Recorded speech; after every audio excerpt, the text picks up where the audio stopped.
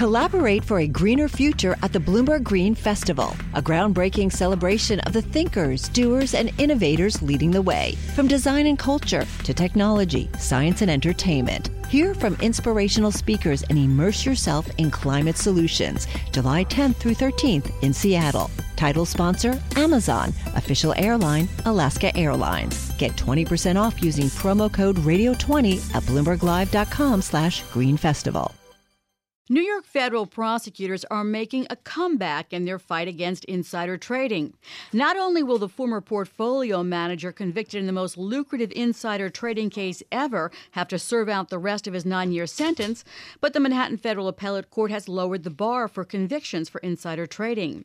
Former SAC Capital Advisors portfolio manager Matthew Martoma lost a bid to overturn his insider trading conviction for using illegal tips to make $275 million for SAC. By a 2-to-1 vote, the Second Circuit widened the category of people who can potentially be prosecuted for insider trading.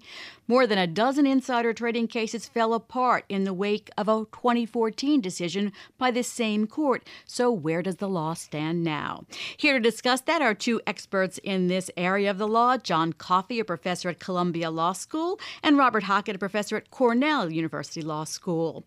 John, the question of what has to be proven in an insider trading case has gone all the way up to the Supreme Court. So take us on a short journey to explain where it stands. Fair enough. And it really does change the law significantly to favor the prosecution. Prior to this case, the Supreme Court, both in its Dirks decision back in 1983 and in the Salmon decision that it handed down last year, both emphasized that the prosecution had to prove not simply that the defendant used material and non-public information to trade, but that the tipper had received some personal benefit from the tipee. In other words, that was distinguishing between mere gossip and a kind of predatory theft where you bribed an insider to get the information from the company. They recognized also, both those decisions, that there could be a special exception, a gift by an insider to his relatives or close friends. That seemed like a small case. What's now happened is that even after Dirks and Salmon, the Martoma decision handed down yesterday says that any time information is given to anyone who is likely to trade based on it, that you expect will trade based on it, that will be treated as a gift. The prior case law, or at least the Newman decision in the Second Circuit, had said that it's only when you gave information to someone with whom you had a meaningful, close relationship. That's gone. Now it could be a casual acquaintance. It can be anyone that you know if you have a reason to believe they're likely to trade on this information.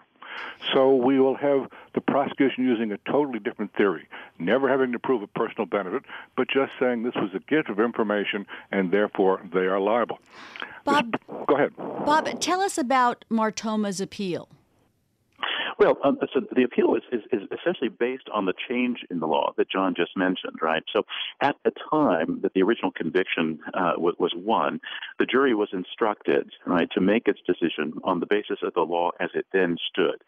So what we have now is the defendant arguing that, well, you know, the law has actually changed during the course of his appeal from the earlier decision, and that therefore, since the law has changed during the course of that appeal, there should be a new trial with a new jury that will be instructed pursuant to the dictates of the new law. John, the majority opinion noted that it was rare to take issue with a precedent set by another panel in its circuit, but that it was necessary because of the Supreme Court's ruling in Salmon. Does this totally undercut the prior Newman decision? I don't think there's anything really left to Newman after this result. In theory, there's still going to be a personal benefit that you have to show in cases where there's not been a gift. But the prosecution can always see we characterize this as a gift and have a much simpler burden of proof.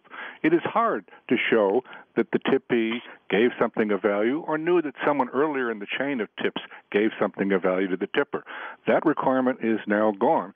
But at the same time, we're no longer distinguishing casual gossip from a kind of predatory bribe paid to get information from the company. So it is a significant change in the scope of the criminal law. And for those who fear over-criminalization, this is going to be of concern to them. Bob, Judge Rosemary Pooler dissented. What was her reasoning? Well, she had a couple of reasons that she gave, but the one that she seems to have laid most emphasis on was precisely this change in standard that Jack has emphasized, right? So she says that, look, all right, given that a gift is enough, and given that the sort of conceptual boundaries, you might say, of the idea of a gift are fairly porous, fairly open-ended. In other words, given the fact that many things can be characterized as gifts, more or less plausibly, we're likely to have a rather significant widening or opening up of the door to potential liability. She thinks, in other words, that there is now a very significant danger of overcriminalization, as Jack put it. Now, of course, if you don't worry about overcriminalization, but in the wake of the crisis, say, you worry about undercriminalization or under-enforcement or, sort of insufficient incentives to dissuade people from engaging in chicanery in the financial markets, then, of course, you're likely to applaud the decision. But Judge Poole obviously thinks the other way. Bob, how much easier does this decision actually make it for prosecutors to get insider trading convictions, and will it lead to overcriminalization? Yeah, so as Jack suggested earlier, it makes it a good bit easier for the prosecutor, and that could lead, of course, to a great deal more effective criminalization than there's been. Whether that will amount to overcriminalization, of course, is up for debate, right? From one point of view, you might say, well, look, it's about time that we dealt with what has been perhaps arguably an undercriminalization problem in the lead up to the recent financial crisis, of course, and in the aftermath. On the other hand, there is a danger of rendering the securities markets a bit too frightening, you might say, to the unwary, if it looks like it's too easy to get yourself in trouble for trading on some bit of information that you've acquired. So it's always a question of balancing. I think that probably the balance of late has been on the side of that there's been a bit of sort of undercriminalization, you might say. And so it's probably a good thing that we're widening the gates just a little bit. But whether it'll go too far is another question. We'll have to kind of keep our eyes peeled for future cases and future decisions, of course. Jack, the Newman decision broke former U.S. Attorney Preet Bharara's more than 80-case winning streak and led to more than a dozen insider trading cases falling apart. Bharara crowed a little in a tweet saying, quote, unlike Newman, the Martoma decision comports with long-standing law and common sense. Do you agree with him? Well, I understand why he says that, and I probably agree more than I disagree. I wrote a op-ed piece in the New York Times last year suggesting that Congress should repeal the personal benefit requirement, that it was too high a barrier. The courts instead have done it a different way. I never contemplated that they would take the gift exception and use it to totally swallow up everything else, but in effect, it's a major change.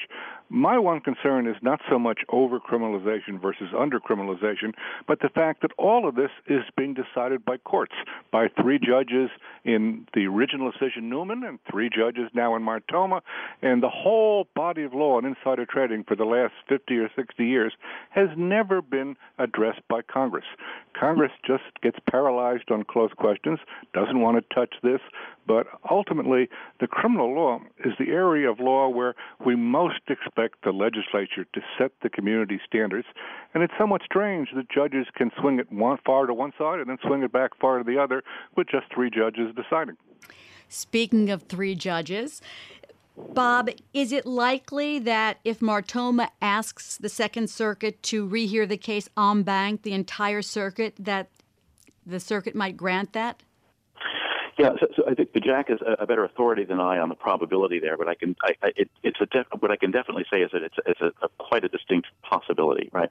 There are various grounds that are usually given for an appellate court to sort of rehear a case en banc, and one of them is a circumstance like the present one, in which a 3-judge panel significantly changes what has been thought to be sort of settled law within the circuit in question. So there's certainly a ground for that.